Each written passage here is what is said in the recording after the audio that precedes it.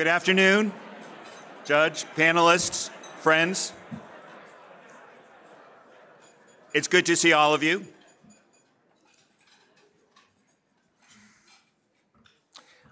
I should say that the views presented today are not necessarily endorsed by the Federalist Society, especially my own. Those of you who have heard me before know why that policy is so important.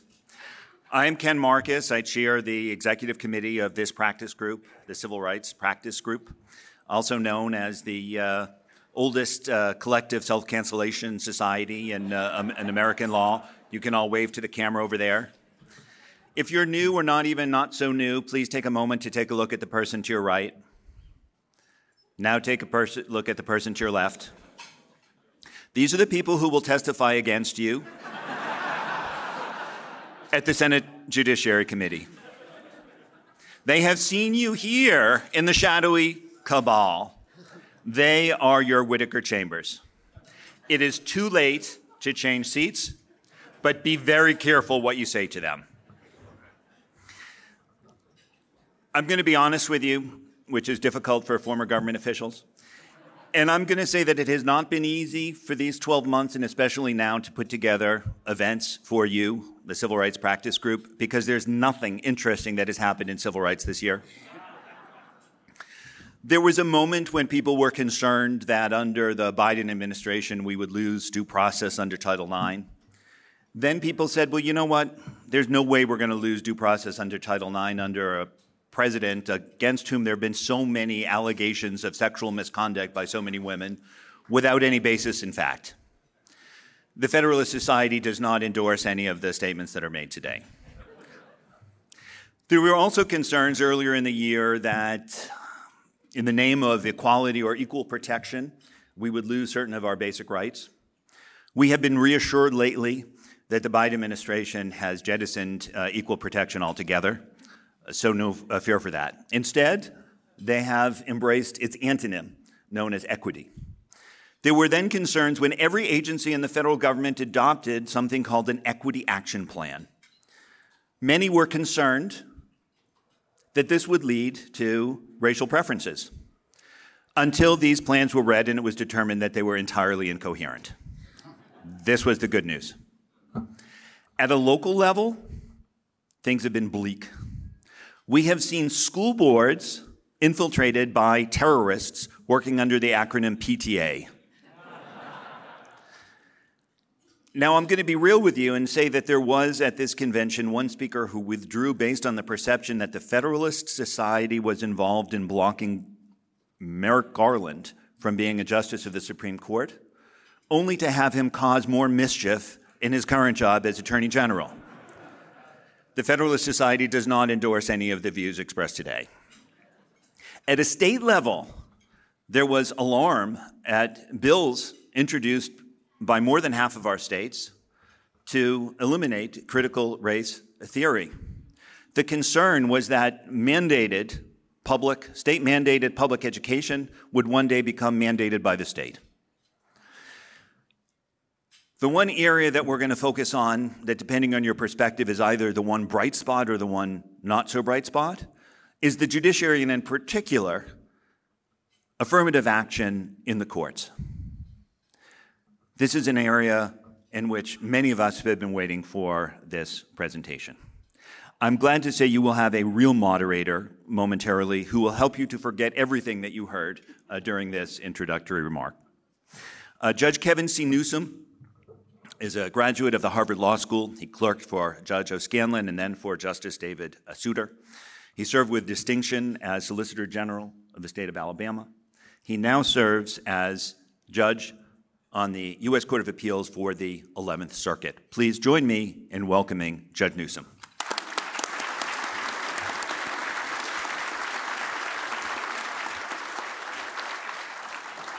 Thank you so much. I'm thrilled to be here, and we're going to have a good time this afternoon. Before we do, I'd like, if I may, just to begin on a serious note.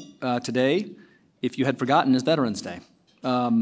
This organization, of course, is billed as a collection of conservative and libertarian lawyers, judges, and academics. We're very happy to have our progressive friends with us on stage. But in the U.S. military, which, as far as I'm concerned, is the greatest freedom-ensuring entity in the history of the world, there are no R's and D's, there are no reds and blues, there are no liberals and conservatives, there are just patriots. And so I would like for us all simply to give a round of applause to anyone in the room who might have been a veteran.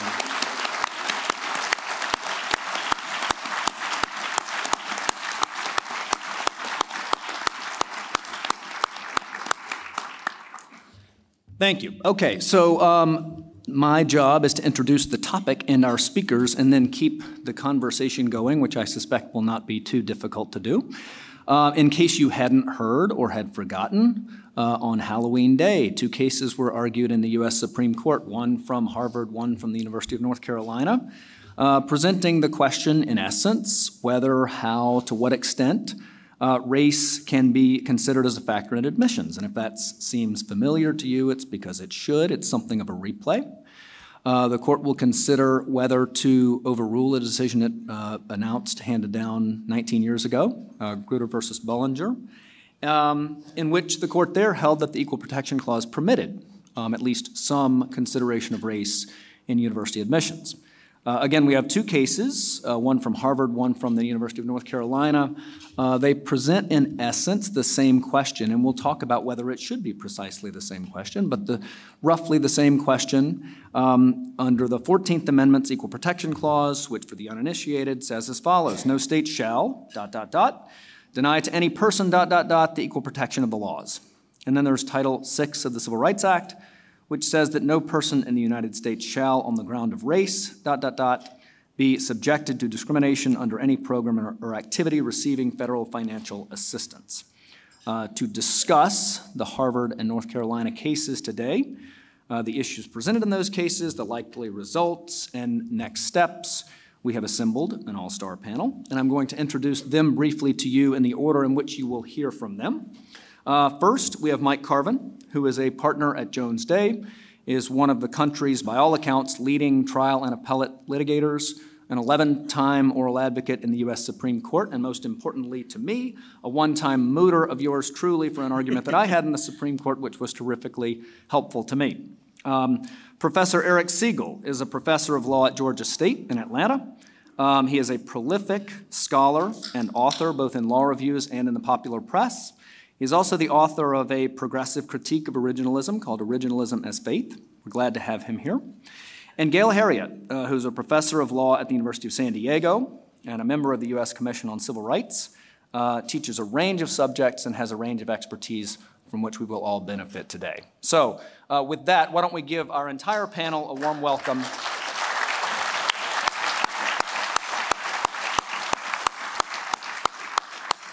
And I'm now going to hand it to Mike, who will give a brief presentation, followed by Eric, then Gail. Then we're giving Eric a little bit of bonus time at the end, and then we'll begin to mix it up with some questions. So Mike, take it away. Thanks. Yeah, I thought I'd begin by just trying to put in perspective the evolution of this affirmative action argument. One good thing about being old, I've been arguing this since the early 1980s when I was at the Reagan Civil Rights Division. It's been very interesting to me how it's changed. Back then, the only argument in favor of racial preferences was remedial. We have to correct ongoing barriers, discriminatory barriers. It's a temporary thing. Once we eliminate the barriers, then we can transition to a race-neutral regime. Obviously, nobody's making those arguments anymore in favor of affirmative action. It's been 68 years since Brown, 58 years since the 1964 Civil Rights Act. Nobody can credibly argue that Harvard or UNC is doing anything to disfavor minorities. So then they've shifted the argument, which first appeared in this case I was involved with called Wygant, where, look, it's a good thing, just integration is a good thing in and of itself. We want to increase the number of minorities, provide role models, harmony, all of that. And the Supreme Court, I thought, had definitively rejected that argument, saying, well, that's just racial balancing for its own sake, and it would be a theory that would be timeless in its reach into the future. Then all of a sudden, all they did was change the argument they made in Wygant and gave it a new label called diversity, and all of a sudden everybody was kowtowing, oh, diversity, that's a wonderful thing. And I just want to point out the major threshold shift in this argument, how dangerous it is inherently. when you were talking about remedial race use, Harry Blackman was saying, you use race to get beyond racism. But now you're talking about injecting race into a circumstance where it would never be used to disadvantage minorities. So you've gone from a race-neutral regime to one that necessarily judges individuals on the basis of their skin color. And that's a very dangerous thing. And the 2 points I want to make about the diversity is to cut through sort of the semantic gamesmanship. In the first place, it's obviously a numbers-based goal or quota regime. It has to be, right? Harvard and UNC are going to have Latinos and blacks under a race-neutral system. So the argument has to be that increasing the number of blacks or Latinos to some critical mass number is the compelling government interest. Going from, say, 6% blacks to 12% blacks is the educational benefit we're talking about. So it has to be designed to get to the 12%. And the striking thing is there's not a scintilla of evidence in any of these cases that 6% increase is going to affect educational quality for minorities, non-minorities, or anybody else. So it's a completely unsupported theory in terms of your compelling government interest. And this is hardly surprising to me, right? I mean, I think that greater numbers achieved through preferences really undoes all the benefits of diversity, right? It legitimizes racism in a number of ways. First of all, it undoes our moral consensus that evolved in the 1960s, that it is quite literally wrong and immoral to judge somebody by the color of their skin rather than the content of the character. Now that's morphed into, well, just depends on whose ox is gored. It's perfectly fine to discriminate against an Asian because, after all, Asians have committed the cardinal sin in American society. They've worked hard, played by the rules, and notwithstanding a century of discrimination, have succeeded.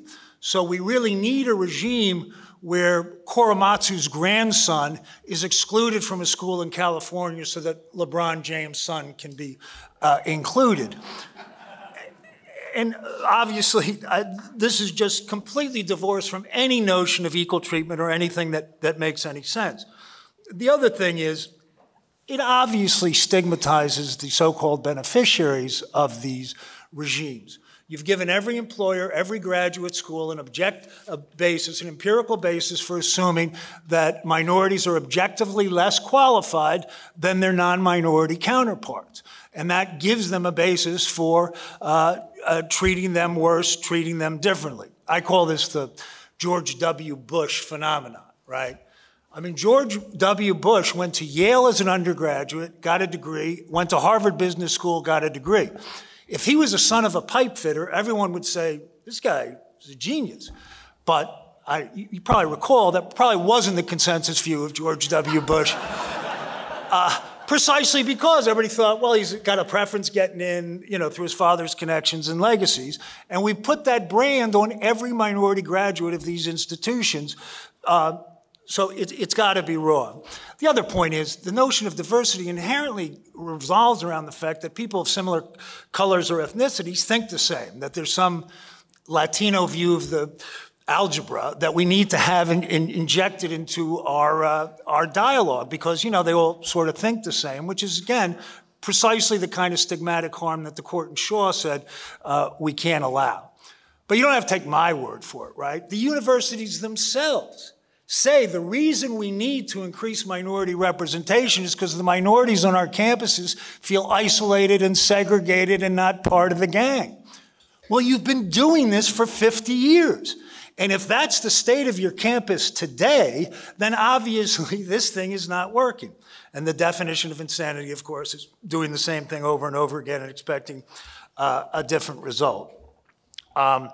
So in all events,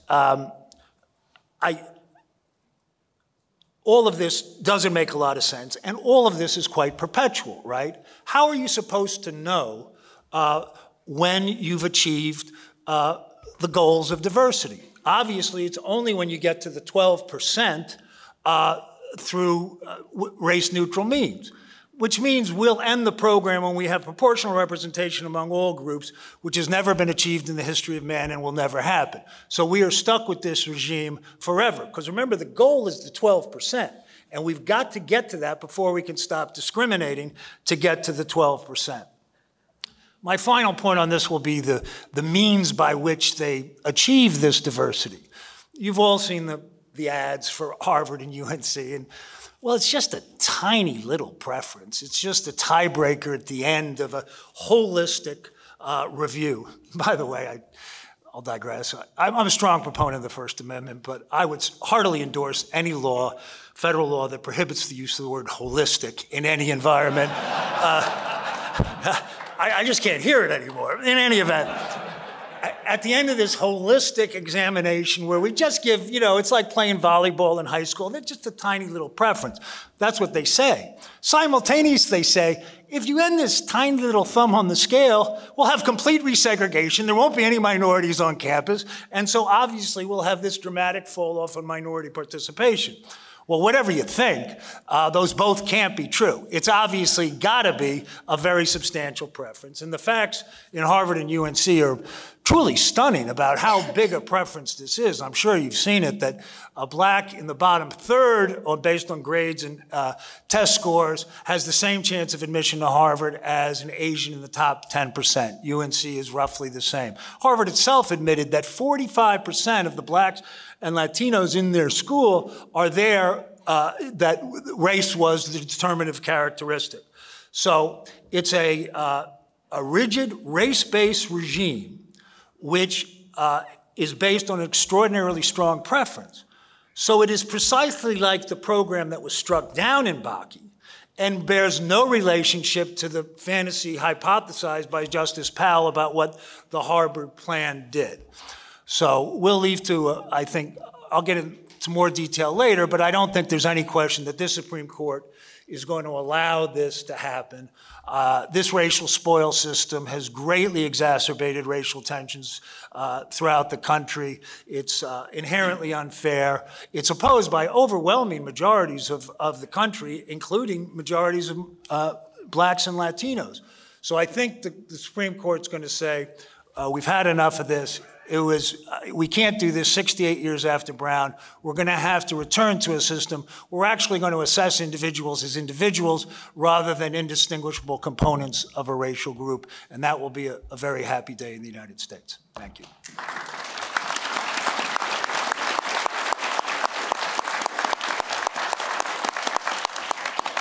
All right, thank you, Mike. Eric? A rebuttal of sorts, perhaps? There will be a rebuttal coming, I promise. Thank you for having me here. I feel like a guest in somebody else's house, and I appreciate that, although I also want to say that I have a lot of good friends and connections in this room. Justice Nahmias of the Georgia Supreme Court previously is sitting there, and Justice Nahmias and I have had numerous public debates, all of which I've learned a lot from and enjoyed. Last time Judge Newsom and I got together, we had a panel on whether constitutional law is law. That's up my alley. I said, no, it's not. And I'm going to show in the affirmative action context in a minute that it's not. I'm a frequent participant in Federalist Society events. 3 years in a row, I've done this national event for the Students' Federalist Society with Ilan Werman, one of our brightest and most promising young scholars. I enjoy that event. Judge Van Dyke and I are friends.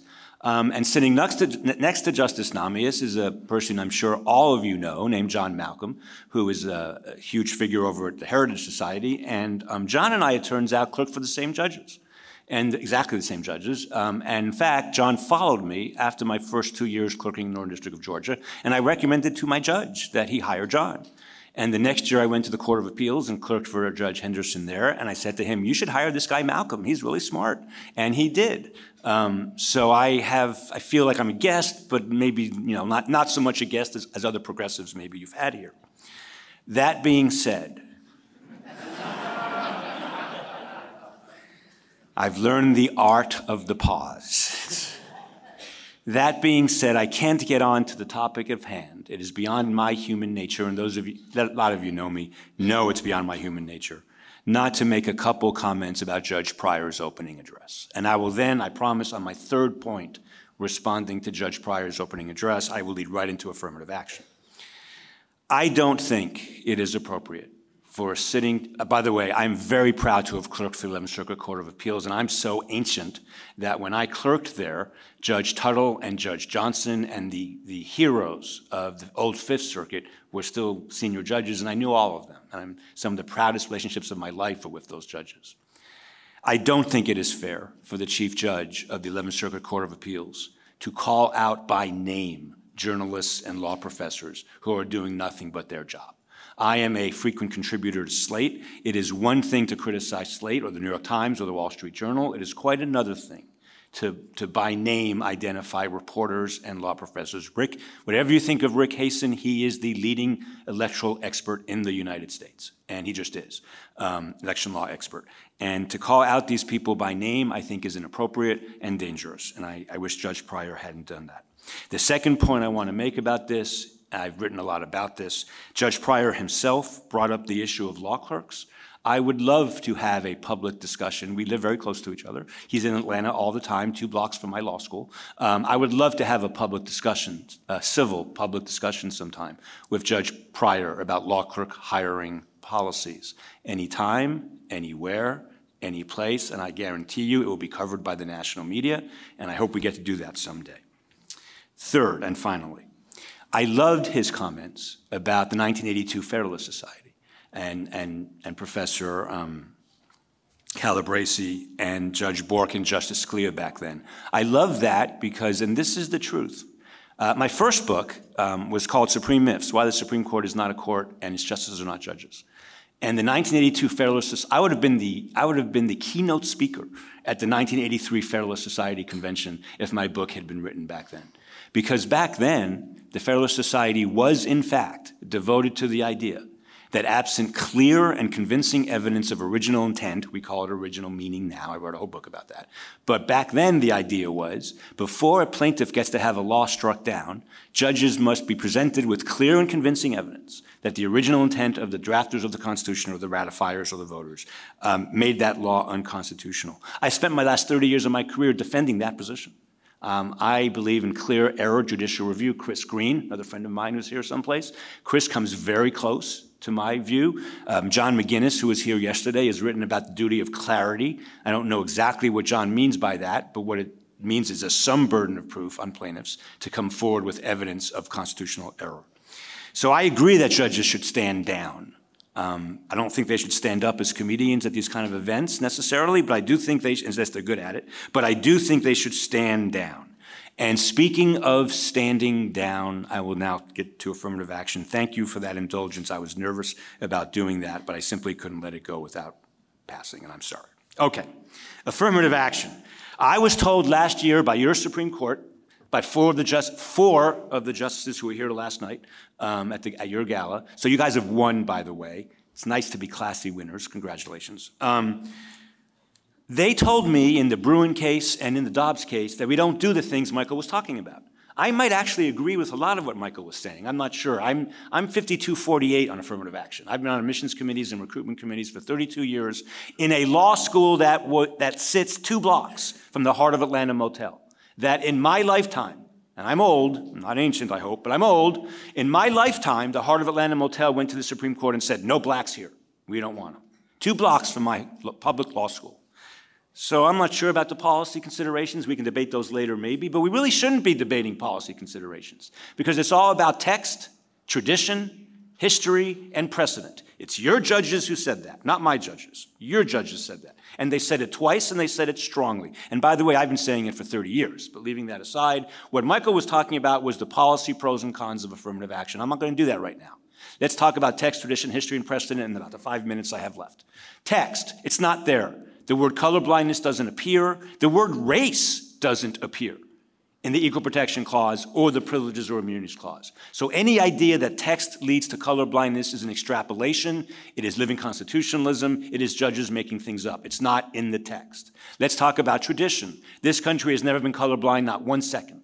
We went from slavery to black codes to segregation to Richard Nixon putting pressure on Michigan, Yale, Harvard, I believe Stanford, I'm not positive about that, to use affirmative action. There's no tradition of colorblindness in this country. I will not tolerate an argument to the contrary. It doesn't exist. Now, you might say, well, but 10 states have outlawed affirmative action. Under the tradition analysis used by Justices Thomas and Scalia, 10 states in the post-1980 world is not a tradition. Slavery, segregation, black codes, segregation, affirmative action. Tradition gets you nowhere. Precedent, if you want to invalidate affirmative action, under the law as opposed to the policy considerations, which Bruen says we can't talk about. Third, precedent. Well, you know the answer to that. 1978, nope, no color blindness. 2003, no color blindness. 2016, no color blindness. To get there, you have to reverse, yet again, 50 more years of precedent. Egregiously wrong? Maybe. And while I'm on the subject, the only reason diversity is the only rationale that progressives are allowed to use to defend affirmative action is because the Supreme Court told us that. We would much rather put forward a remedial rationale and talk about the institutional racism that still exists in America. But we're not allowed to do that because the Supreme Court said diversity only. Which finally leads me to history. And I want to tell you, I did a lot of research for this. General Meese's brief is the brief that was relied upon by the plaintiffs and is the most comprehensive brief of all of the amicus briefs here talking about history. If you take General Meese's brief, which relies on 2 law review articles by 2 friends of mine, one by Michael McConnell, one by Michael Rappaport, that's the whole brief, 2 articles. If you take that brief and you put it up against the historian's brief, no fair reading of the historical materials leads to the idea that the original meaning of the 14th Amendment precludes some racial criteria in university admissions. The authorities cite, first of all, McConnell's article on Brown being originalist has nothing to do with affirmative action. He doesn't talk about it in that article. I'm a friend of Michael's. Whatever he feels about affirmative action today, it's not in the article that General Meese used to support his historical arguments. That article is irrelevant to our issue. On the other hand, Michael Rappaport's article is directly on point. But what Michael said, and I want to quote him directly on this because it's really important to understand, what Michael said there is the people who think that the original meaning supports affirmative action think they're clearly right, and they're not clearly right.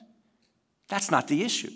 The issue is not whether those of us who think affirmative action is constitutional can defend it as being allowed by the 14th Amendment. It is those who say it is unconstitutional to say that the original meaning precludes it.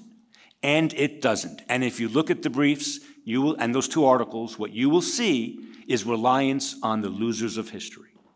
Andrew Johnson vetoed the 1866 Act, Civil Rights Act, on the grounds, partly, that it gave special treatments to blacks. They didn't call them blacks, of course, but 1866. He vetoed it. And 2/3 of both Congresses overrode it and said, we don't care. It's not a bad thing. We have no other choice. Now, that doesn't support affirmative action necessarily. I concede that point because, of course, the newly freed enslaved people were coming out and we needed various ways to get them to towards equality. But it doesn't support no affirmative action.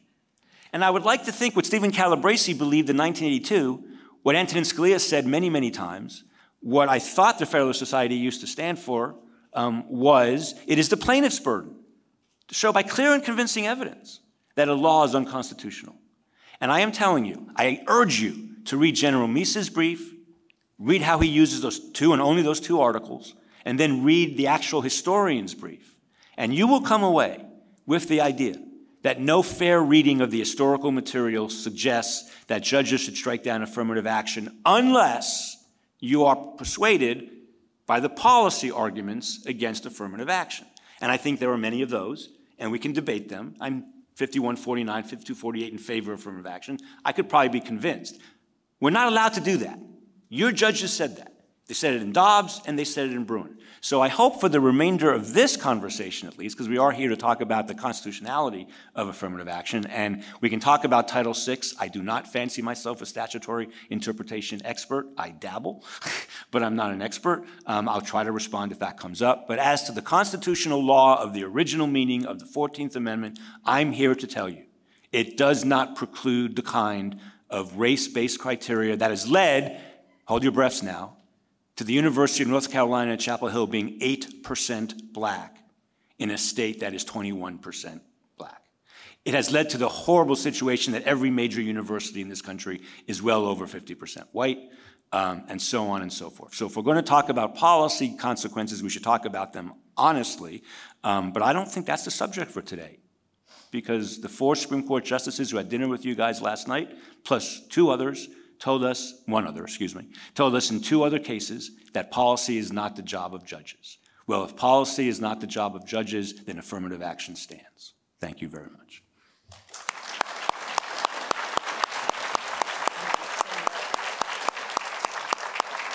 Thank you, Eric. And Gail? I think I'm going to stand up. Oh, please.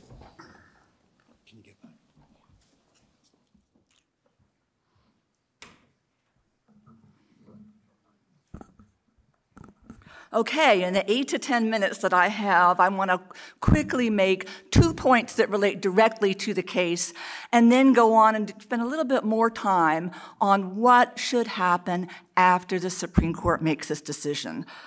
So first point, all the talk about the constitutional aspects of this, very unnecessary. Title VI, passed as part of the Civil Rights Act of 1964, very explicitly bans race discrimination by federally funded recipients. The text is crystal clear. The only argument to the contrary traces back to the Bakke decision in 1978, when 5 justices, 4 of whom were really dissenting from the ultimate holding in that case, stated in dictum that Title VI might say no race discrimination, but what it really means is no unconstitutional race discrimination. And by unconstitutional race discrimination, what it really means is that 5 justices of the Supreme Court get to do what they think is best.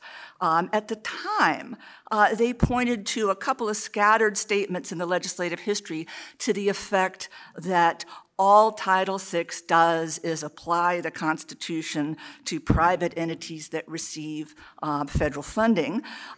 Well, of course they said that.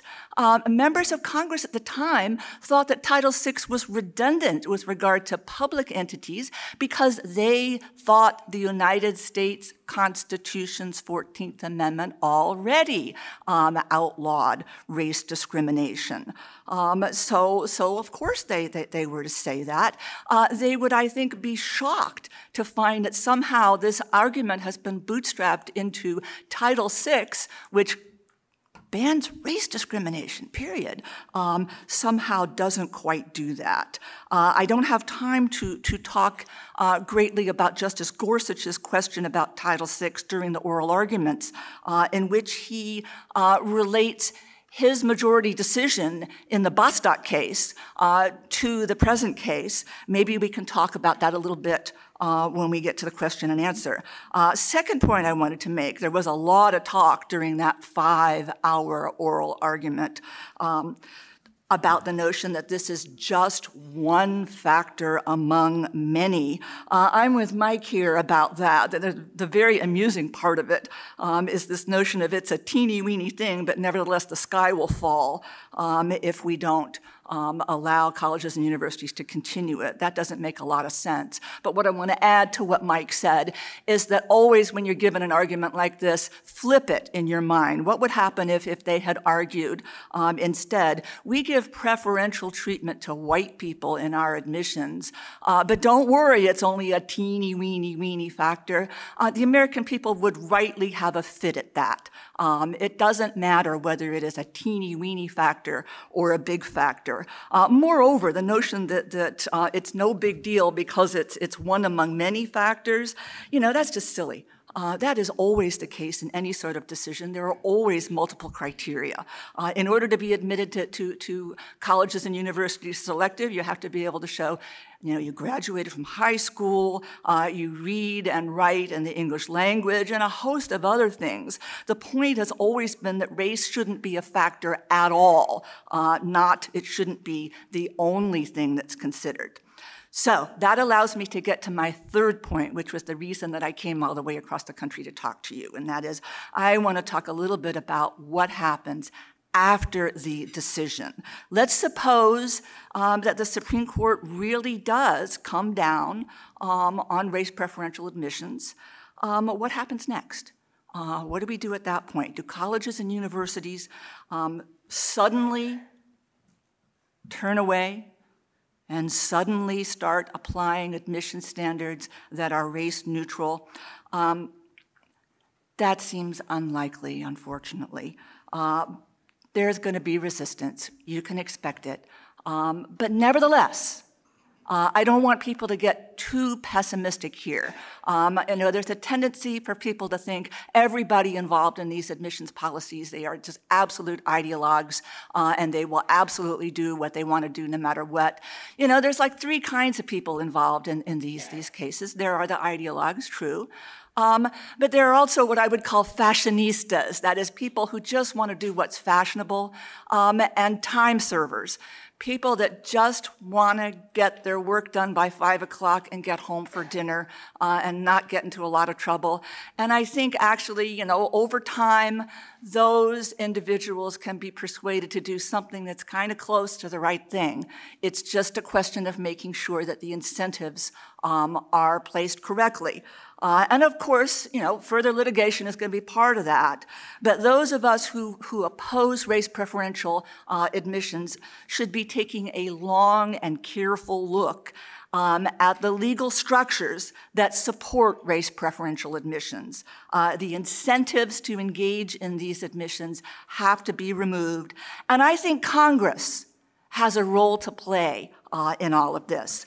I recommend the following two actions by Congress. One, Congress should see to it that the jurisdiction of accrediting agencies to insist that schools have particular racial approaches to admissions and to faculty hiring, for that matter, that authority be removed from accrediting agencies. That's one. The second one, Congress should terminate the unconstitutional minority-serving institutions programs. The most important of these is the Hispanic-serving institutions program, which pours millions upon millions of dollars into colleges and universities that have at least 25% Hispanic enrollment, and I'm sure you can all see where the incentives lie there. Any school that figures that they are anywhere in the vicinity of 25%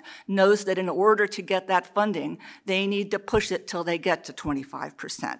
So let me talk about the accreditors first. One very important reason that colleges and universities appear to march in lockstep on the issue of racial preferences is that accreditors often demand that they do so.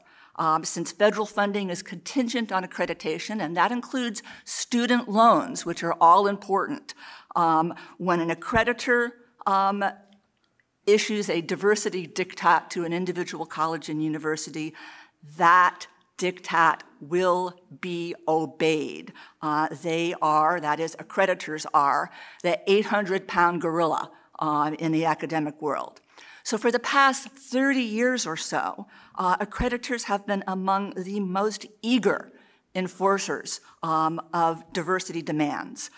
They are enthusiastic for diversity, and this, in effect, has made them the enforcers of the diversity cartel, I would like to call it.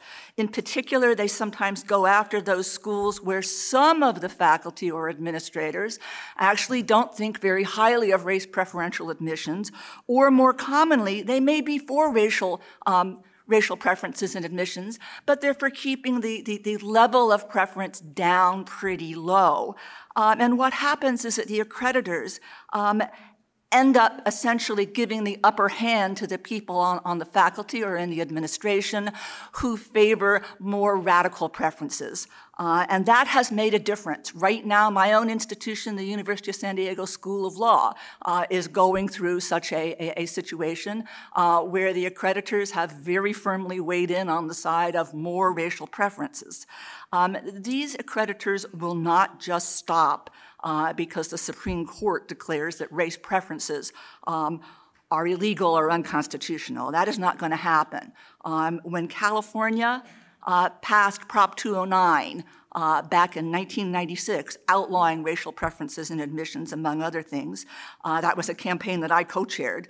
The ABA's accrediting arm immediately passed a rule that essentially said, regardless of what state law might require, all law schools must, by hook or by crook, they didn't use that language, but anyway, by hook or by crook, they must have a racially diverse class in order to be accredited. You know, they didn't say disobey the law. They weren't quite that indiscreet. But they were indiscreet enough to include in their amicus briefs to the Supreme Court in the Grutter and Gratz cases the claim that the only way to get a diverse class is, in fact, to discriminate on the basis of race. So they very well knew that what they were doing was, in fact, requiring discrimination. You just can't reconcile their briefs with their other statements unless you see that. Congress should put a stop to this sort of thing. Congress should stop allowing this pressure by simply passing a law that tells accreditors that this is outside their jurisdiction. Okay, so I won't have time to fully discuss the Hispanic Serving Institution program, but let me hit a few high points here. First, again, this shovels large numbers of dollars to schools that qualify by being able to say that at least 25% of their students are Hispanic. So that's the level that you need in order to get the money. In theory, there's a rule that says they have to actually be needy, but that aspect of it can be waived and is waived. So every year, each HSI has to recertify it, has at least 25% of its students who are Hispanic. If they slip below the threshold, the money gets turned, the money disappears. So the incentives are very, very clear.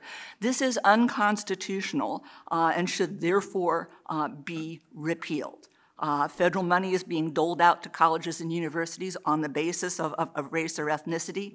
Again, use the basic rule, flip it. If it sounds horrible if you put it in terms of white students, it's because it's race discrimination. If the Congress had a rule that said schools that are at least 25% white are have money available to them as a result, we all would rightly march on the Capitol to stop it. It is absolutely inappropriate, and I think just about everybody sees that. So under longstanding constitutional doctrine, a racially discriminatory law has to be subjected to strict scrutiny. So in order to withstand that strict scrutiny, as every first or second year law school student can tell you, there has to be a compelling governmental interest. It has to be narrowly tailored to serve that interest. So it is hard to imagine how these Hispanic serving institution rules will survive strict scrutiny.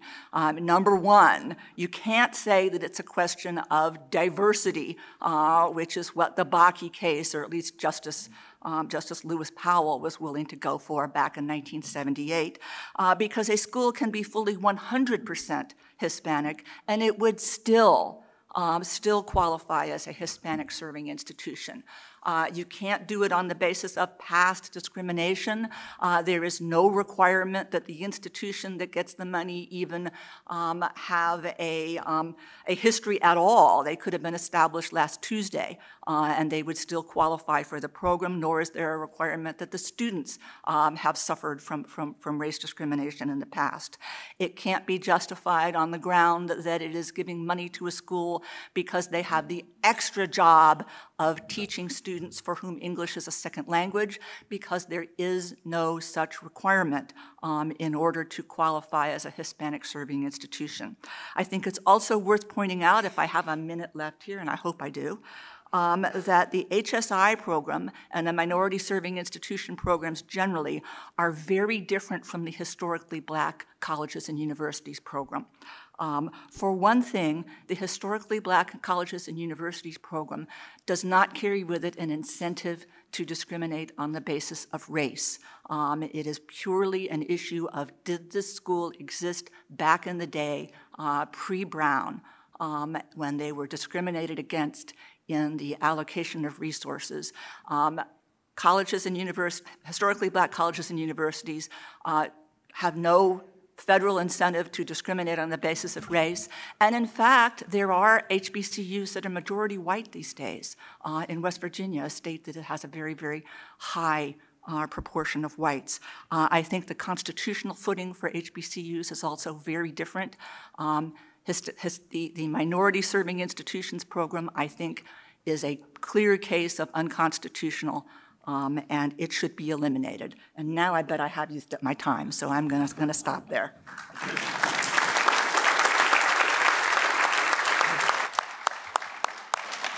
All right, thank you so much, Gail.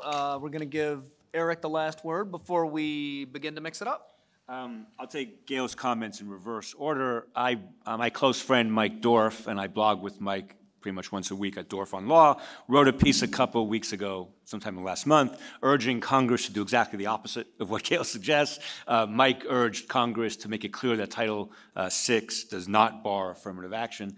And I'll say to Gail what I would have said to Mike if I talked to him about it, which is good luck getting Congress to do any of the things you want them to do. I think we can all agree that that's not going to happen, and that's a sad thing. So your interpretation of Title VI depends on the word discrimination. And I'll tell you what discrimination is. There's one thing we know that it is. In 1950, 8 years before I was born, and I hope I don't insult anybody by saying there were people in this room who were alive in 1950, at every single state of the Confederacy, in every flagship institution, all of them, no exceptions, there were no blacks. 1950. No blacks, not a single one, in any of the flagship universities of the old Confederacy. That's discrimination. I think there's a lot more work to be done to make the legal argument that discrimination in Title VI means what Gail and Mike are going to say that it means. Maybe we'll get into that. Two other quick comments. The Nixon administration certainly didn't think that, because the Nixon administration put a lot of pressure on Ivy League schools to engage in affirmative action type programs. The Congress itself has passed laws, the one that was at issue, I believe, in one of the first affirmative action cases, that clearly didn't read Title VI that way. So I think there's a lot of work to be done there. But again, I don't really want to get too deep on the statutory question, because that's also reversing 50 years of precedent. I do think the court might go that direction. Two last comments. Maybe what happens after, we know what's going to happen next June. In one way or another, all affirmative action will be gone as a legal matter.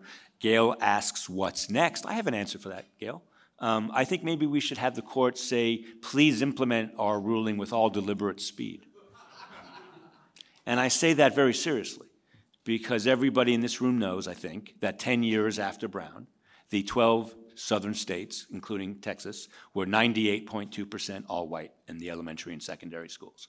All deliberate speed meant no speed until the Civil Rights Act of 1964 was passed. So I do think maybe the court should give universities some time. And then finally, I want to say that I really have thought a lot about originalism over the last 15 years of my life, culminating in a book. This is an issue that I think is very important, because as I often say in these settings, I'm really the most originalist person sitting in this room, because I am. Because I don't want the Supreme Court of the United States ever invalidating a law unless there's clear and convincing evidence that that law violates either clear text or clear history, which is why for 32 years of my academic life, despite being pro-choice, despite meeting my wife when I was giving a talk to Planned Parenthood, despite volunteering for Planned Parenthood, Roe and Casey are wrong. Roe and Casey were wrong for the exact same reasons that any decision as a matter of constitutional law overturning the type of affirmative action we have now, which leads to 8% blacks at Chapel Hill, is wrong. There's no text, there's no tradition, there's no history, and there's certainly no precedent suggesting that race cannot be one factor among many other in, yes, a holistic enterprise of admissions. I have been on my admissions committee, I was on it for 15 years. It absolutely was a holistic approach. And if we end up debating the pros and cons of affirmative action, I have some, I think, interesting stories to say about that, and I think we all will view that as kind of a hard discussion. But my understanding is that's not for judges. They are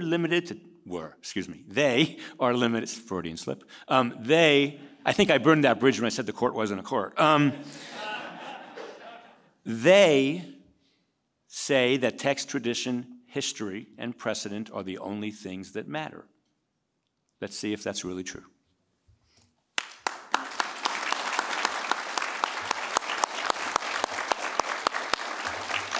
Okay, thank you, Eric. I'll get us started with some questions, but I do want to empower our audience to feel free to begin to ask questions as well. But I'm going to ask as just moderator's prerogative a few to get the conversation started.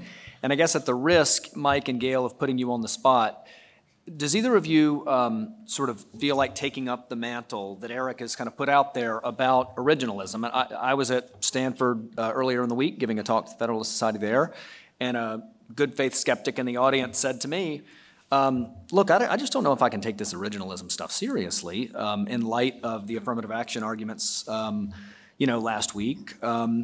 Because, what I heard in Dobbs and Bruin was originalism. And now on your side, he says to me, I just don't hear much about that. And I'm wondering if you'd be willing to sort of take up the challenge that Eric has put down about sort of originalism. What might an originalist sort of position opposite Eric's be in this case? I don't know. I haven't done the work, and I'm just curious if you would be willing to respond. Yeah, I'd very much like to. I think Eric's proposition is because the word race is not in the Equal Protection Clause, it has nothing to do with race, which begs the question, who are they guaranteeing equal protection to in the wake of the Civil War and right after the 13th and 15th Amendments? Well, if you look, it's supposed to be the original meaning, and it's quite clear that what they were talking about, at least at its core, was racial discrimination. And it says, and therefore the only relevant part of the text is it says, cannot deny to any person equal protection of the law. So the notion that there's some prohibition that applies to blacks and Latinos that's different from persons who are Asian and white is utterly contrary to the text. In addition to which, and I suppose Eric understands this, that means, of course, Brown's wrongly decided, all of the 14th Amendment cases suggesting that discriminating on the basis of race against a person is wrong because you don't see the word race in the 14th Amendment. I assume that he can't possibly mean that revolutionary change. So the only issue is not whether racial discrimination is covered by the 14th Amendment, but whether it applies to certain select groups that the government has designated under its Nuremberg Code, or whether it applies, as the text says, to any person. In terms of tradition, it's almost bizarre. Yeah, we do have a tradition of slavery, and that was a bad thing, which led to a war, which led to the enactment of the 14th Amendment. So suggesting that it reflects the 14th Amendment is a bit ahistorical. If the court had done its job in Plessy v. Ferguson, we wouldn't have had a tradition of segregation. We would have had a tradition of the court striking down the massive resistance that the South is involved in. In all events, tradition, I don't know, people can look at tradition when you're talking about these unenumerated rights, but I don't think anybody's ever thought if it's in the text. We have a long tradition in the United States of suppressing speech, Alien Sedition Acts, all of the nonsense around World War I. Does anybody point to that and say, well, it does say free speech, but let's look at the tradition, and we've been fascists for a long time. So go, go, go. My final point is, of course, this is entirely irrelevant, and I think Eric quite understandably avoids the clearest possible language that no human being could come up with in the Title VI, which says no person on the ground of race, it's not just being subjected to discrimination, although I'll come back to that. It says will be excluded from participation or be denied the benefits of. Every Asian who doesn't get into Harvard, who would be qualified if they were of a different race, is being denied the benefits and excluded from participation on the ground of race. It's the but-for cause of their exclusion. So I don't have to get to the word discrimination, but there's no understanding of the word discrimination that doesn't mean treating somebody less favorably on the ground of race. And again, it says no person. So if you really want to argue that discrimination doesn't mean discrimination, then you have to argue that discrimination of the kind that Harvard perpetrates on Asians would be perfectly okay if they perpetuated it against blacks and Latinos, which I don't believe anybody would suggest. So no, it doesn't say invidious discrimination. It doesn't say discrimination against traditionally underrepresented groups. It says no person discrimination. So there is the most compelling textual arguments for why what they're doing is utterly about the law, which is my final point. The notion that everything I was saying was some kind of policy argument for the federal judiciary to impose on the legislative process has it precisely backward. My basic premise, the premise in American law for at least the past 80 years, is that discrimination in all of its forms, racial discrimination, is prohibited. Diversity is supposed to be an exception to that ironclad legal guarantee. And I was simply pointing out the intellectual vacuousness of this effort to justify discrimination against Asians that would be utterly intolerable if it was visited on blacks or Latinos. I'm not arguing we should ignore the law in favor of policy or supplement the law in favor of policy. I'm saying that these bizarro policy arguments under the rhetorical umbrella of diversity don't provide any rational basis from departing from the non-discrimination mandate that's been in the law since we can remember.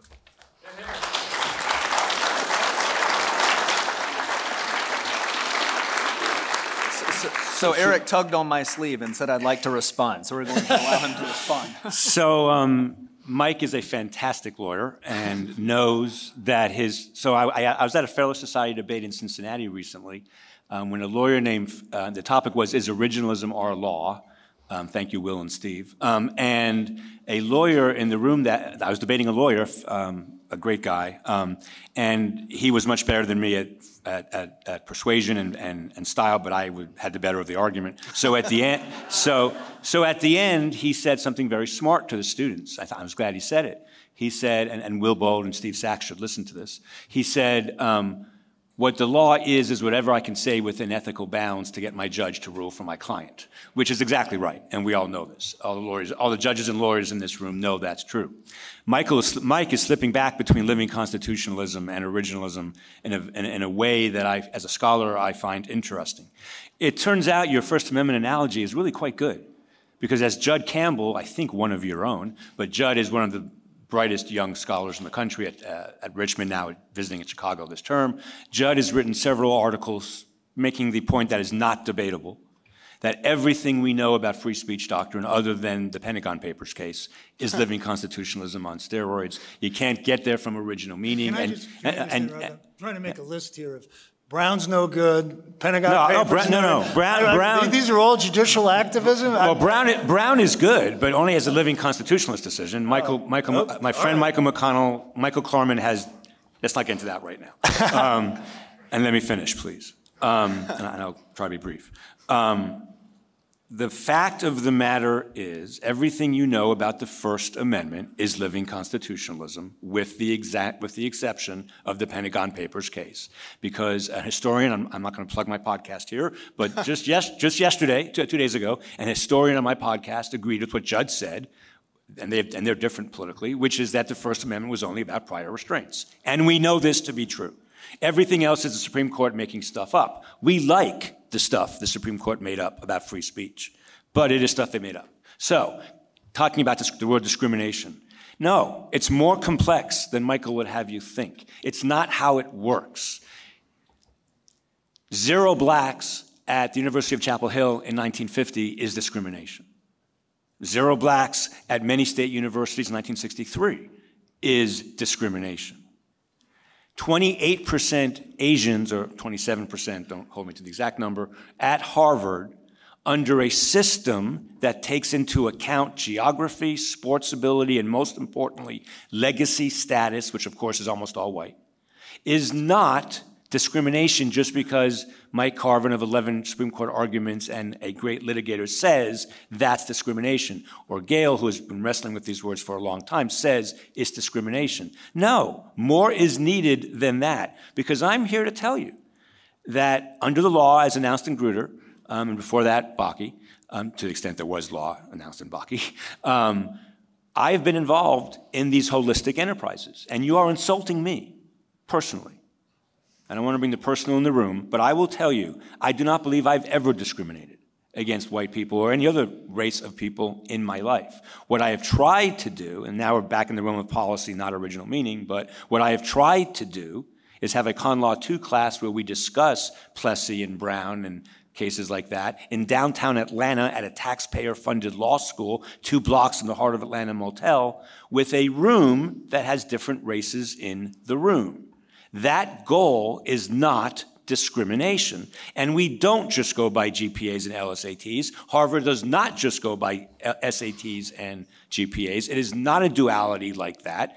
And it takes more than reciting the word discrimination to make it so. We actually need arguments.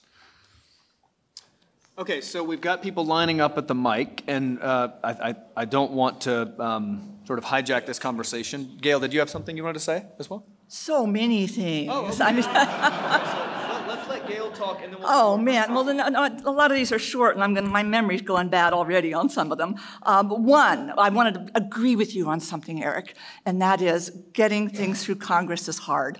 But fortunately, Title VI is already through Congress. The meaning is absolutely crystal clear. So I'm just not clear on why you keep saying you don't have text. Yeah, of course we have text. Title VI is easy. It applies here, and it's dispositive of the case. I should say a little bit about Justice Gorsuch. As you'll recall, he was the one who authored the decision in Bostock, the transgender case, and he applies what I actually think is too mechanical a view of what constitutes sex discrimination. In 1964, nobody in the world would have thought that the syllogism of a woman who wears dresses, makeup, and wears jewelry gets to keep her job, but a man who wants to wear dresses, makeup, and adopt feminine characteristics doesn't. And Gorsuch says that's sex discrimination. That's really stretching it. That's a very, very mechanical view of what constitutes sex discrimination under Title VII. But for goodness sake, if that is sex discrimination, as Gorsuch seemed quite willing to say during the oral arguments in the Harvard case, then this is so massively easier than that. This is race discrimination. If somebody is treated differently based on race, it's race discrimination. And he wants that mechanical application of Title VII and says, well, if that's clearly what Title VII means, it's even more clear that that's what Title VI means. I mean, that's for goodness sake. This is just easy, easy stuff. And so, unfortunately, on the Title VI issue, the plaintiffs didn't actually didn't brief Title VI. They wanted a constitutional decision. I personally think that was probably a mistake, but it doesn't really matter because many of the amici talked about Title VI, so it is fully briefed. So that's my point on Title VI.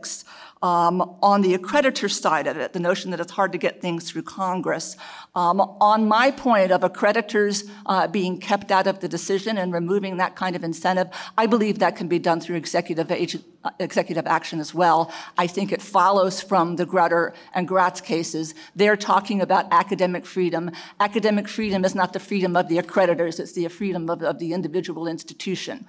And so even under those cases, I don't believe that accreditors have the authority to be telling schools what they should or should not be doing.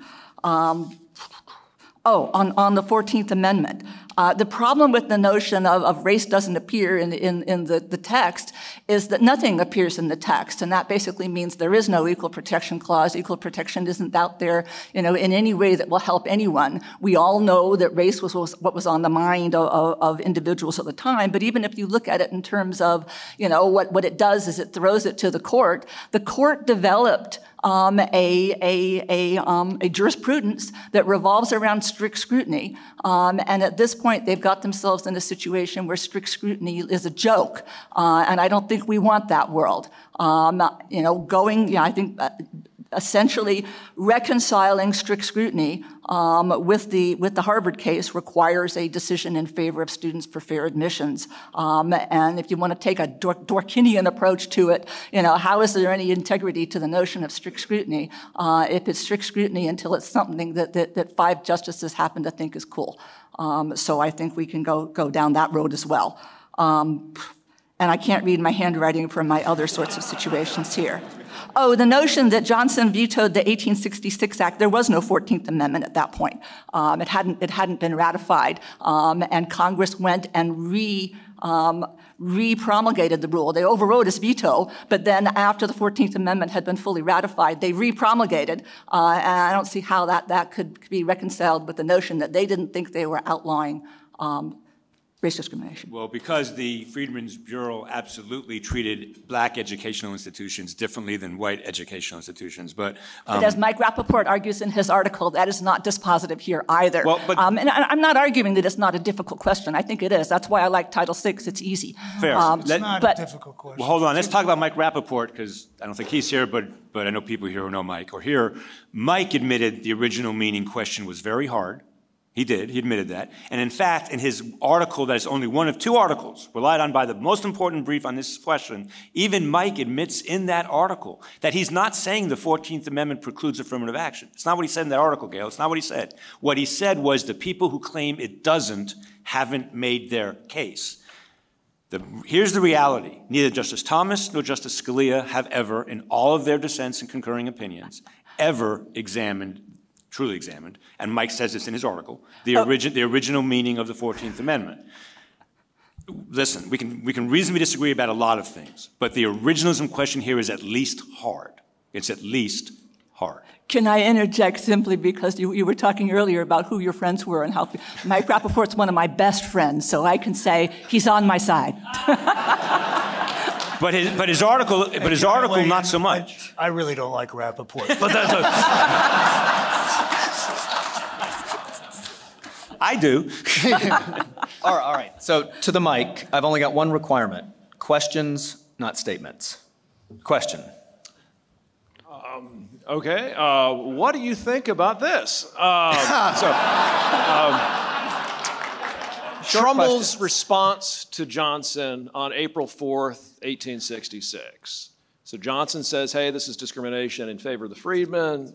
Trumbull says, does that discriminate, and this is, by the way, from the end of my book on the 14th Privileges and Immunities Clause, does that discriminate in favor of the colored person? Why, sir? The very object and effect of the section is to prevent discrimination, and language, it seems to me, could not more plainly express that object and effect. It may be said that it is for the benefit of the black man because he is now, in some instances, discriminated against by state laws, but that is the case with all remedial statutes.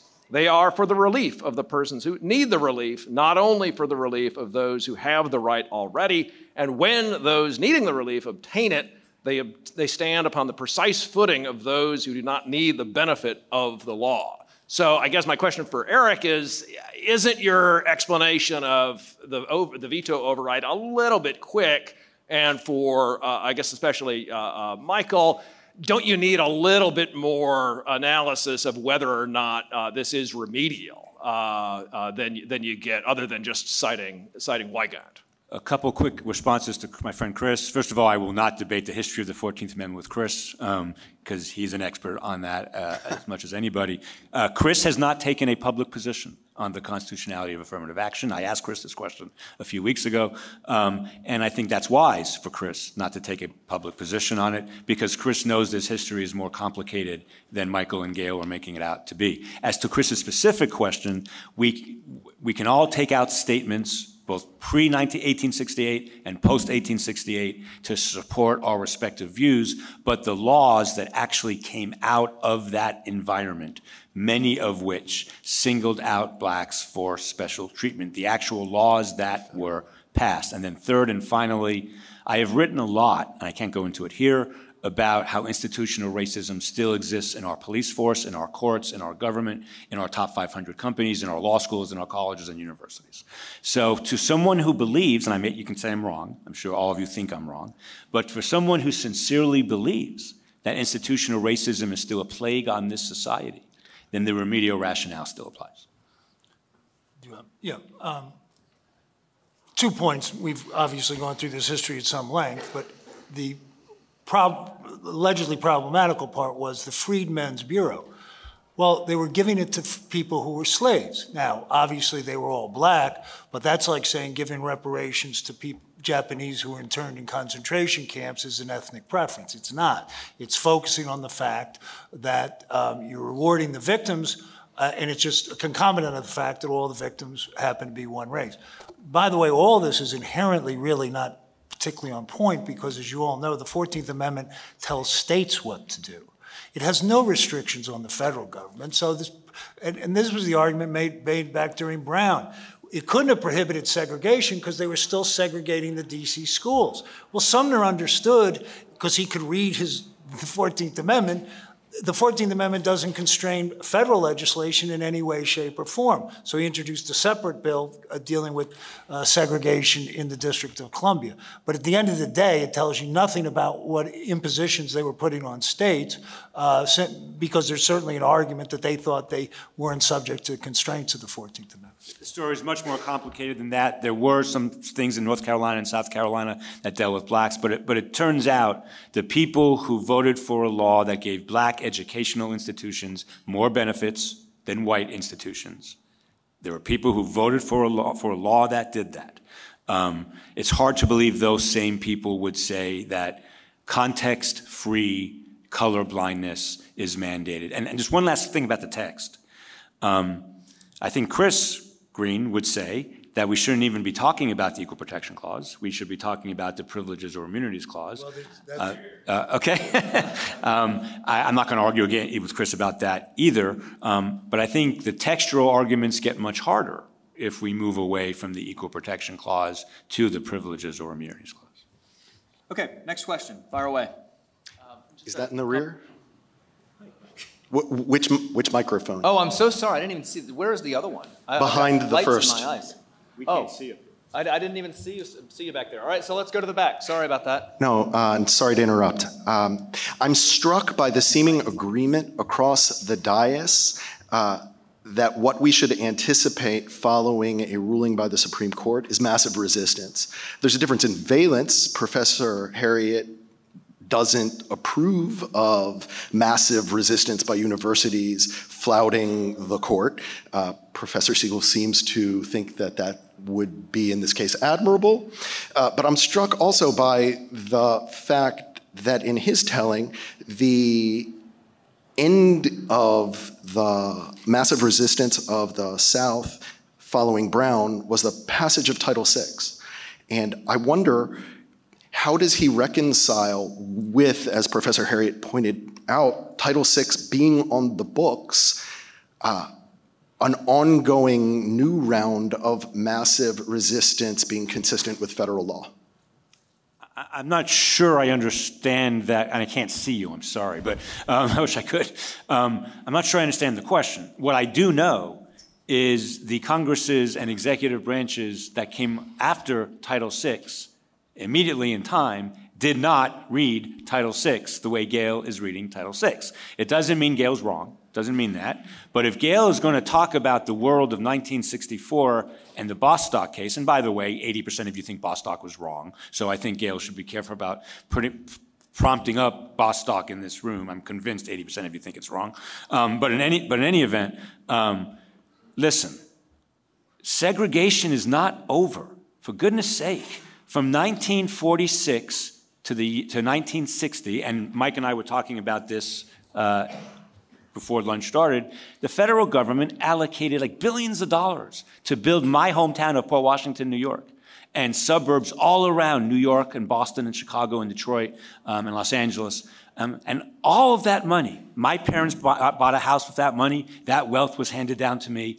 All of that money went to white people, 98% to be exact, went to white people. That's 1960, that's 1946 to 1960. The effects of that home mortgage plan, which built my hometown of Washington, New York, and many other similar towns around the country, we're feeling those effects today. Many people in this room have wealth that was appreciated from the suburbs that were built with money that went only to whites. Let's talk about remedial for a second. How about this? How about that, like $100 billion? Let's give it to black mortgages and call it a day. How about that? Good? Okay, front mic. Wait. Wait. I just want to plead guilty. Yeah. Yes, I think Bostock is wrong, but the thing is, it's an a fortiori thing. I mean, if something that is that wild is sex discrimination under Title VII, something that is so far from what would have been considered sex discrimination at the time, something really easy, like what's going on at Harvard and UNC, that stuff is pretty easy. And if you look, if you want evidence of what was going on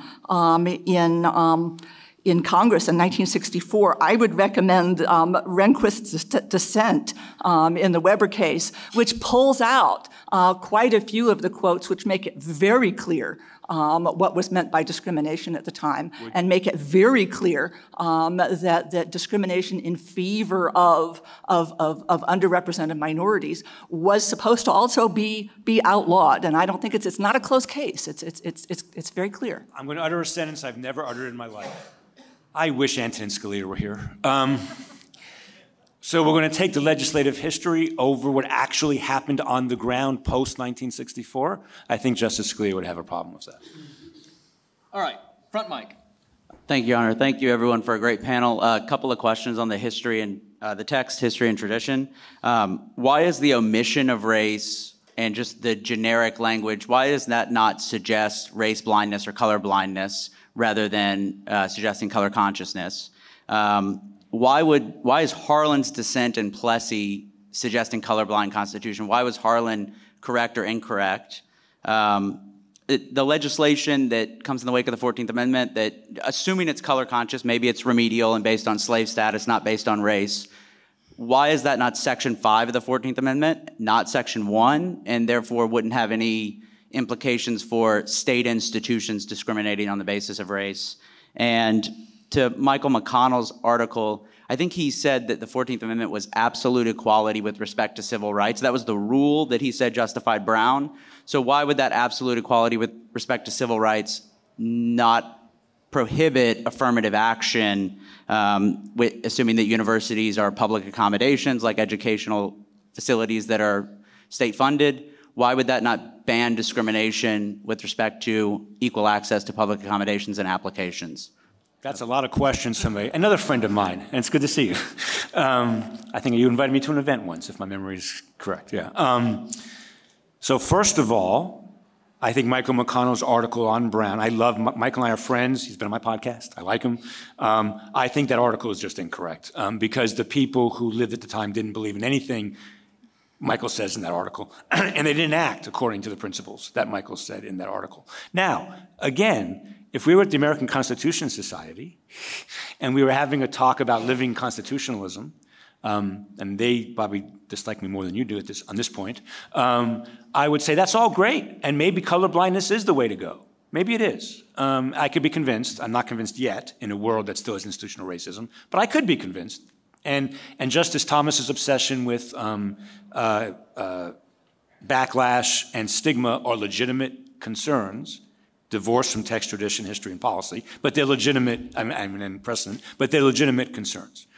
The text of the 14th Amendment is very much a blank slate, as is the text of the First Amendment, the Fourth Amendment, the Eighth Amendment.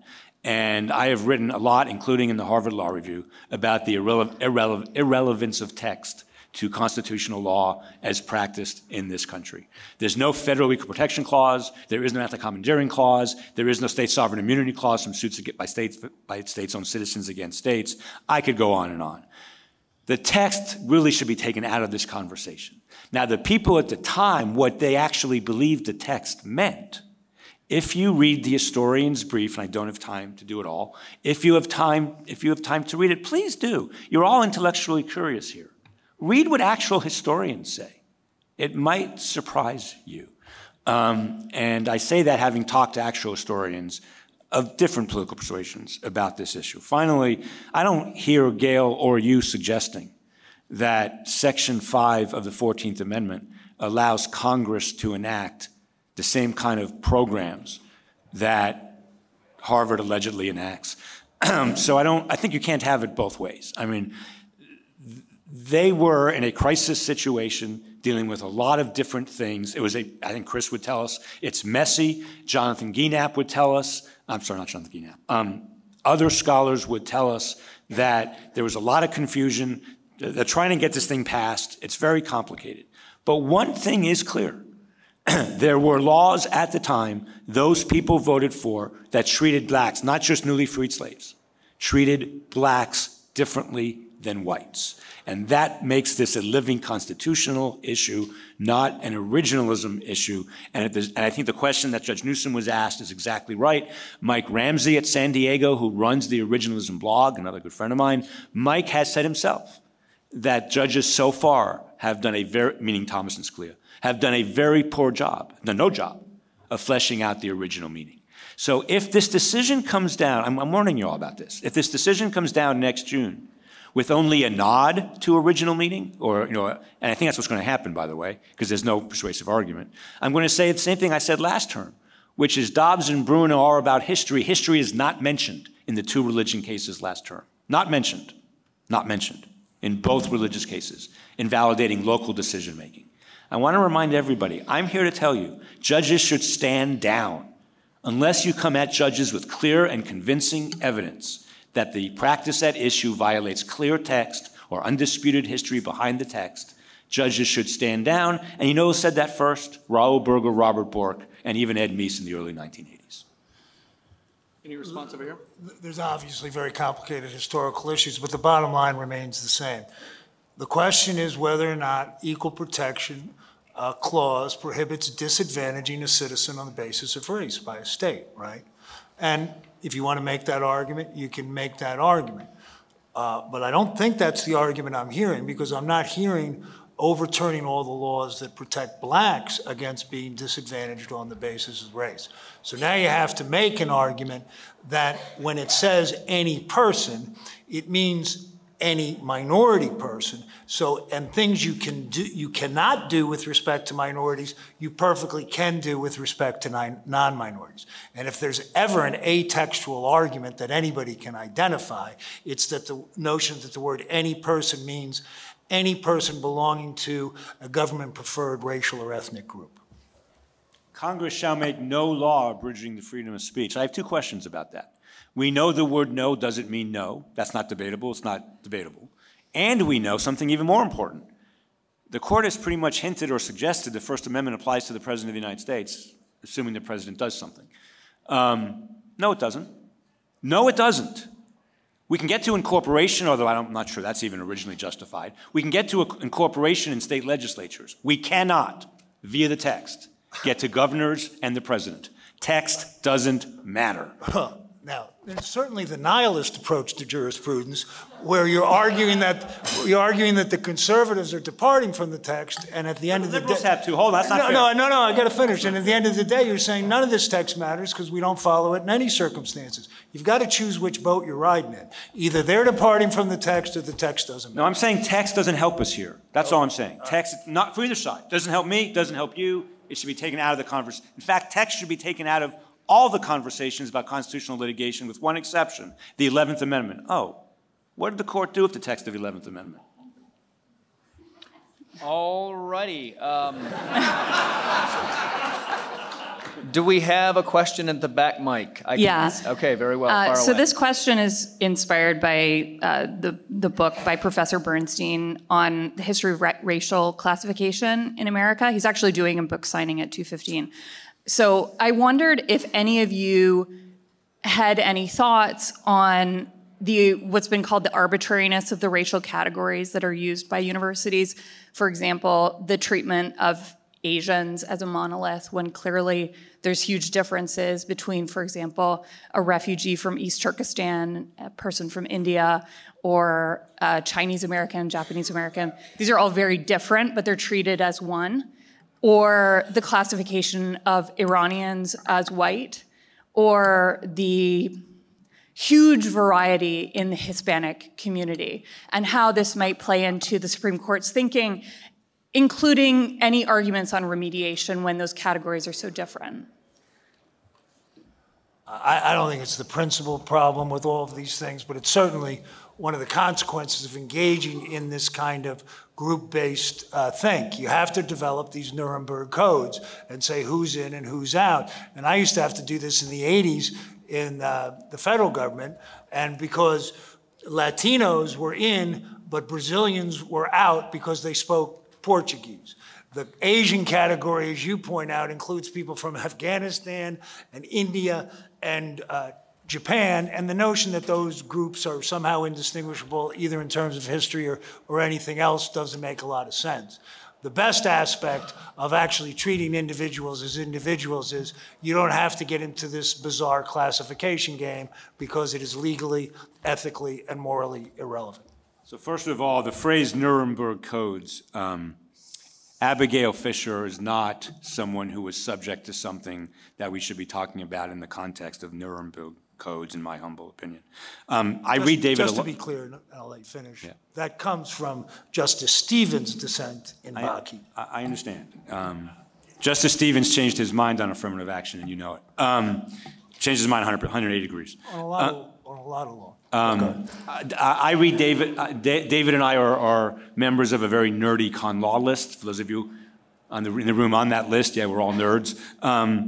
David makes really interesting and strong public policy arguments about how universities are engaging in trying to get their campuses more diverse. And I love David's first book on Lochner. I don't agree with his conclusions. It's a great book. I've said that publicly many times. I think David's new book is interesting. I think, though, that we have to distinguish again between text, tradition, history, and precedent, and policy. In a world where racial preferences are allowed, are there better ways of doing it than the way Harvard and UNC are doing it? Well, there's definitely ways to do it better than UNC is doing it, because UNC is 8% black and a 21% black state. I would like some of David's suggestions to be taken seriously by the people who believe in affirmative action. I think they're strong suggestions. I think they're strong critiques. But again, my understanding from Bruen and Dobbs is that's not fair game for this conversation. What I can say here is that back in 1996 with the Proposition 209 campaign in California, one of the arguments that was made very, very often at the time was California is a majority-minority state, or maybe back in those days it was about to become a majority-minority state, and that therefore it was very, very important that racial preferences remain. And it seemed to me that the opposite argument was really a lot closer to the truth, that the more diverse a country becomes, the less it can afford to be making distinctions based on race, because the complexity of that is going to drive you pretty crazy pretty quickly. And it's not just that, like, among Asians, there are different groups. The Hmong tends not to do great when it comes to getting into elite universities, whereas Chinese Americans do tend to do pretty well on that.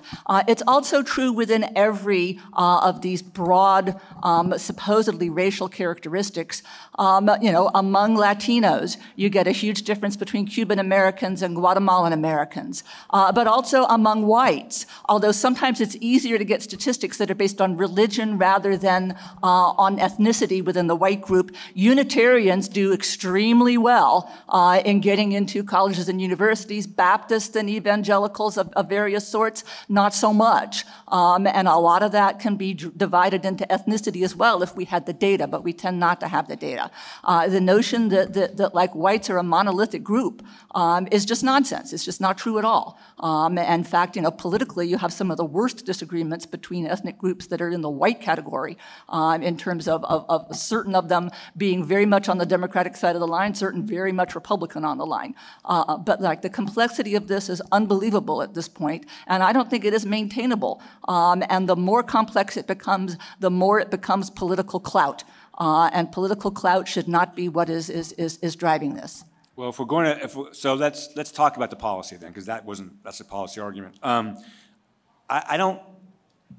say this with, as opposed to everything else I've said, less dogmatism than I've been.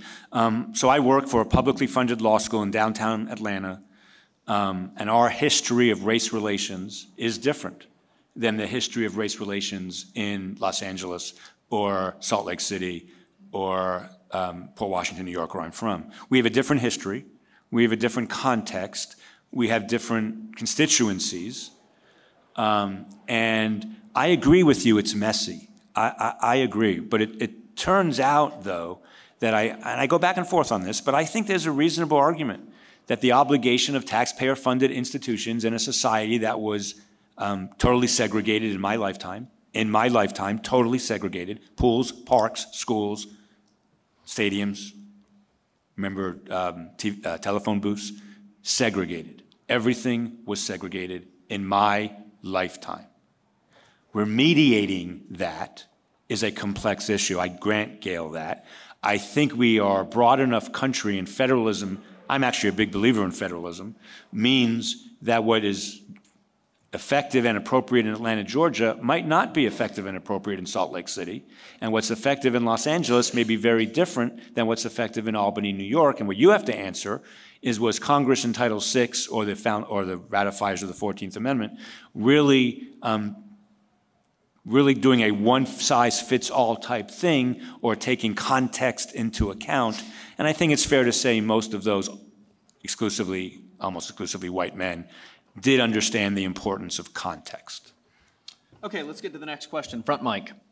Thank you. I just wanted to ask you, in terms of moving forward after UNC and Harvard cases, is there a way that we can have our cake and eat it too with disparate impact? And what I mean by that is, once we get rid of affirmative action, these schools are going to come up with these policies like geography, requiring interviews or requiring photos, something of the like, that we have to bring under disparate impact theory because theoretically these schools won't be discriminating based on race.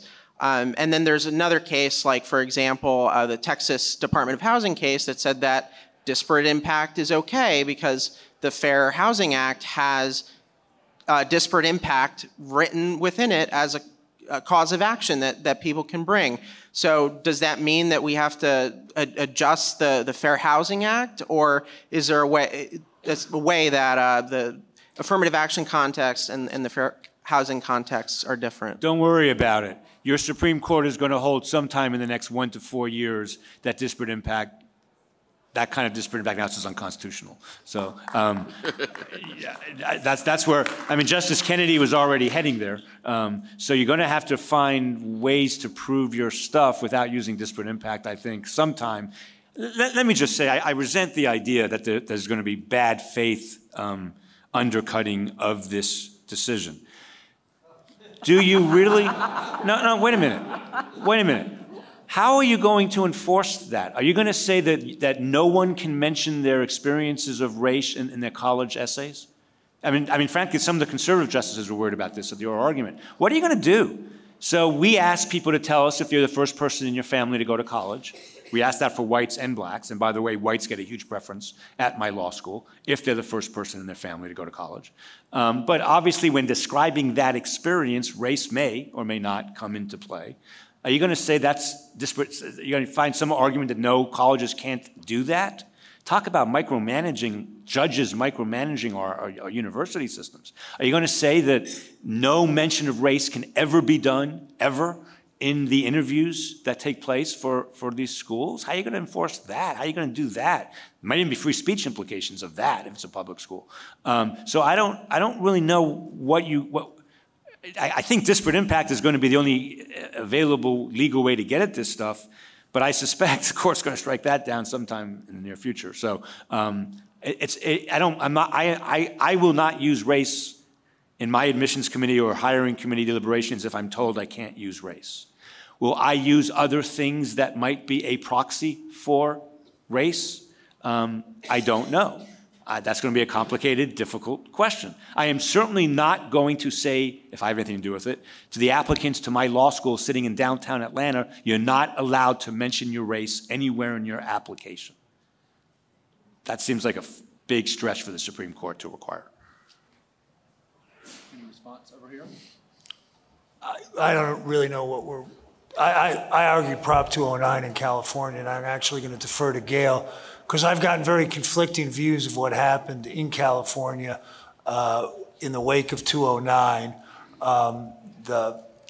Harvard and them were claiming that minority representation dramatically decreased, while the other side was saying it wasn't that big a deal, largely because they were looking at socioeconomic factors, not race. I don't know the right answer to that, and again, I think probably Gail does, but the notion that all of these people weren't greatly devoted to racial diversity in the wake of Prop 209 is manifestly untrue. And I know they did do certain kind of gerrymandering, right? Once again, the bête noire of the diversity crowd is these damn Asians who keep succeeding. So what they did was rejigger, downplayed the importance of math scores and upped the importance of English scores where Asians' superiority was less marked.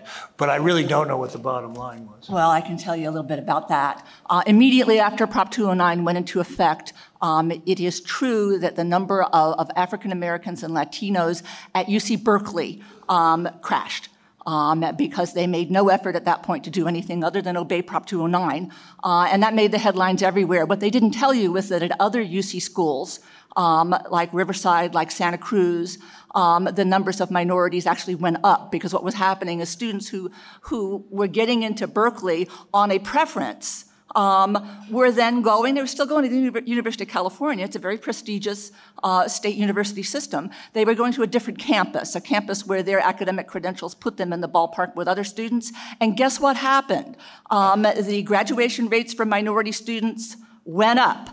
To be fair, I should point out that they were going up for all racial groups, but they went up for underrepresented minority students more. And a researcher at Duke University, Peter Arcidiacono, went through the numbers, found that the graduation rates went up, and that probably about 20% of that was due to Prop 209. Grade point averages for minority students, underrepresented minority students, also, boom, went up.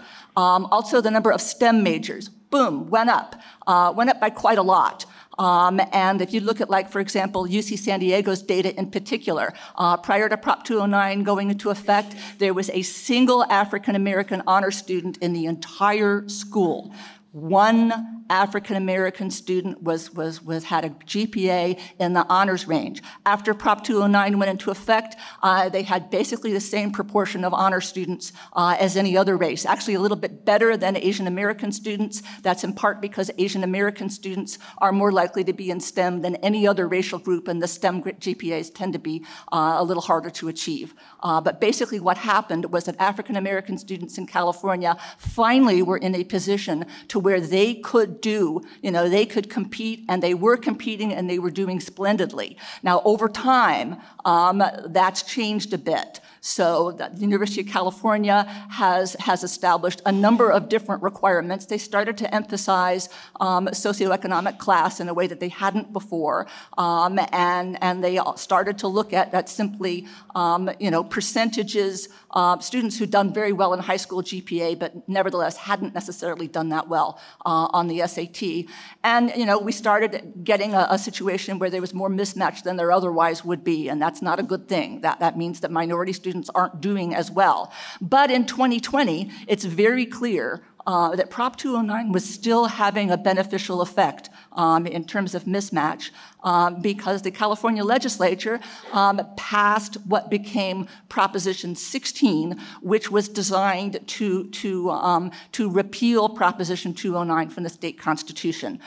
They were funded dramatically better than the no side was. Why did they bother with this? Why did they put so much effort into this? Because they know very well that Prop 209 was still having a good effect.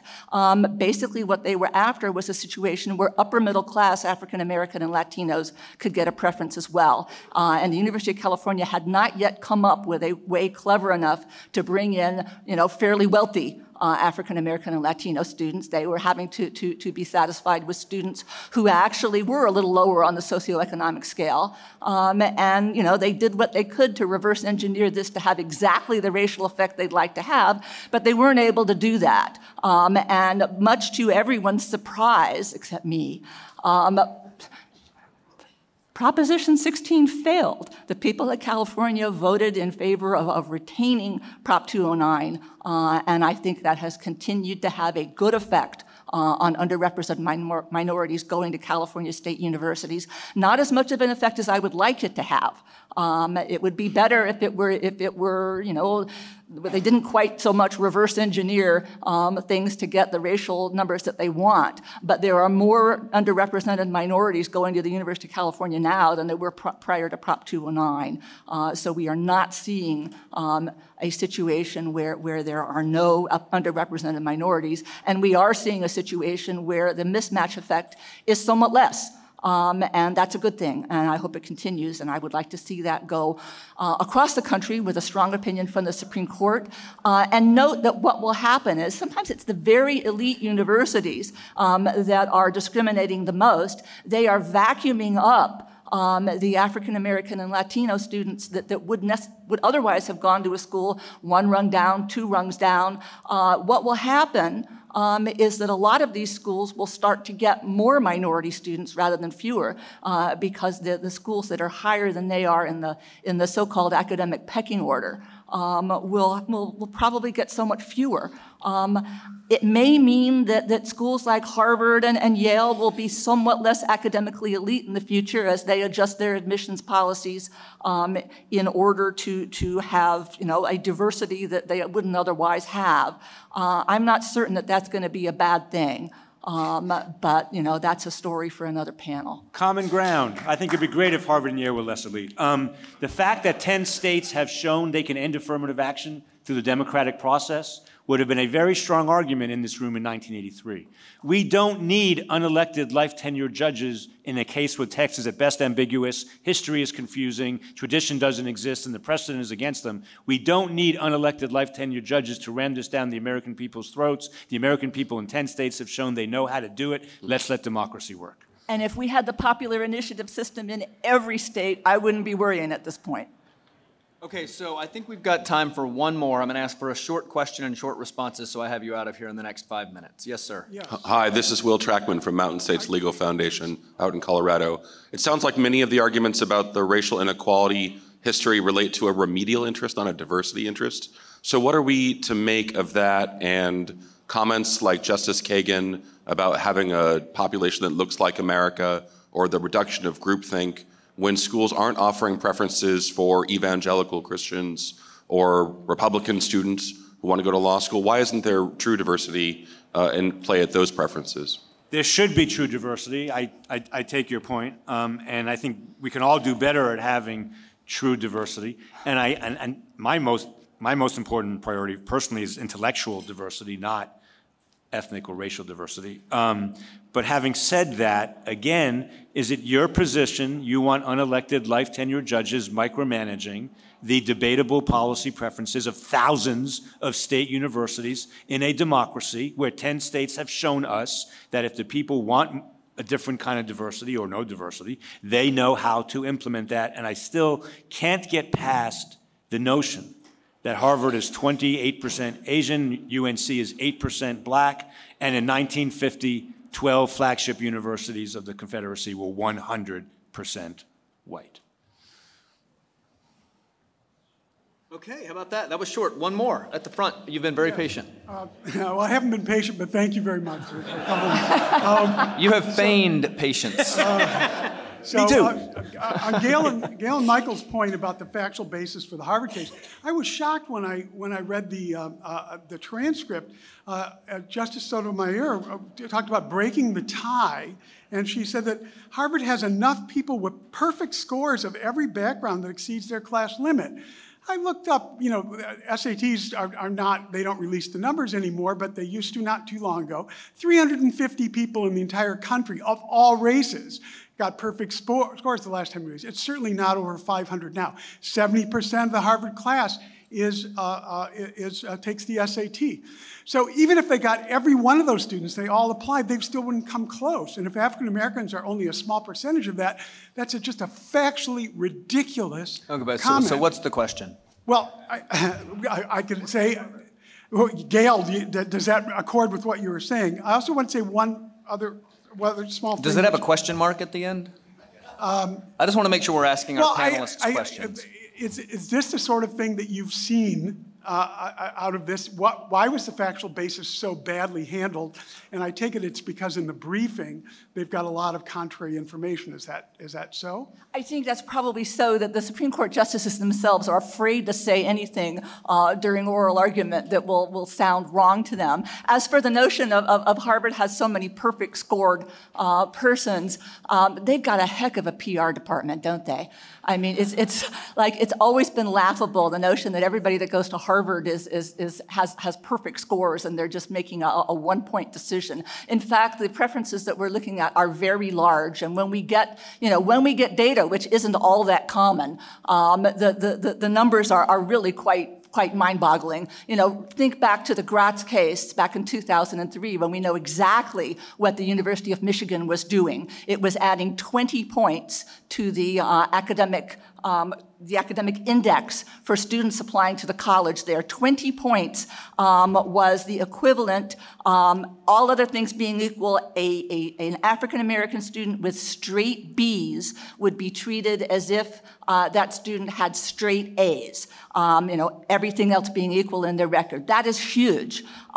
If you want to look at it from another angle, 20 points on the academic index was enough to mean that an African-American student, all other things being equal, it didn't matter what their SAT score would be, that they would top anybody. Because basically you would need to take the SAT to get those, 20 points was the most you could get for a perfect SAT score. So adding 20 points means that you could have the most imperfect SAT score possible, and all other things being equal, you would be treated as if you had the perfect score. These are not small preferences. And the notion that this is just like a small tilt, not so. Not so. Well, 3 judges wrote 350 pages or so saying that's not true. You can go read the record. But they just did. I mean, 4 judges wrote hundreds of pages saying that, in fact, it didn't work that way. So I would recommend you read the lower court. Undisputed, what 20 points means in the Gratz case. I'm not talking about Gratz. I'm talking about what Harvard's doing today. You're right about Gratz, and the court struck down the program in Gratz. Even worse in the Bakke case. But we're talking about Harvard and UNC. But those are the only 2 cases where we have a clear record of. What I know to be certain is that if we went to a gender-blind admissions policy, at our nation's elite universities, they would be roughly 70 to 80% women. That's right. Someone just said that's right. Are we really going to? The concession is we should be discriminating against women now? No, Michael, I'm sorry. Well, what Harvard is in fact doing is discriminating against women and discriminating for men under the criteria you both are laying down. That's in fact what's happening, and I've talked I'm not really following. I'm for racial and gender blindness, and the fact that they engage in both racial and gender discrimination doesn't seem to me to justify their racial discrimination. I'm just saying if they were all worried about increasing diversity among particularly low-income people and minorities, they would end their legacy preferences, they would end their donor preferences, and they try and scrape by on their $50 billion endowment. But agree. Wait, I just want to, if you've got better numbers than I do on the gender discrimination, I'd like to see them. As a member of the U.S. Commission on Civil Rights, I asked the Commission to look into the fact that women are indeed being discriminated against in college admissions. For some of it, it's actually weirdly legal, that a private institution that is a liberal arts institution, Title IX does not cover their admissions policy as to sex. It does as to race if they're federally funded. But what we were getting in our numbers were very different from what you are saying, and that is that the worst discrimination against women is not at the elite schools, but rather at sort of mid-level liberal arts schools, where it is slight, but it's nevertheless there. And I think very much illegal at state institutions. And I tried to get people on the left to like come come be on my side. And no, it was like they love discrimination. Well, I want to be clear that I don't love discrimination. I've been fighting it most of my adult life. What I do know, being on recruitment committees and hiring committees for 32 years, is that it's a very difficult, complex process. And it's more difficult and more complex and more nuanced than has been presented here today. It's holistic. Okay, all right. Thank you to our panelists. Thank you to our veterans. If you know a veteran, thank him or her today. Thank you very much.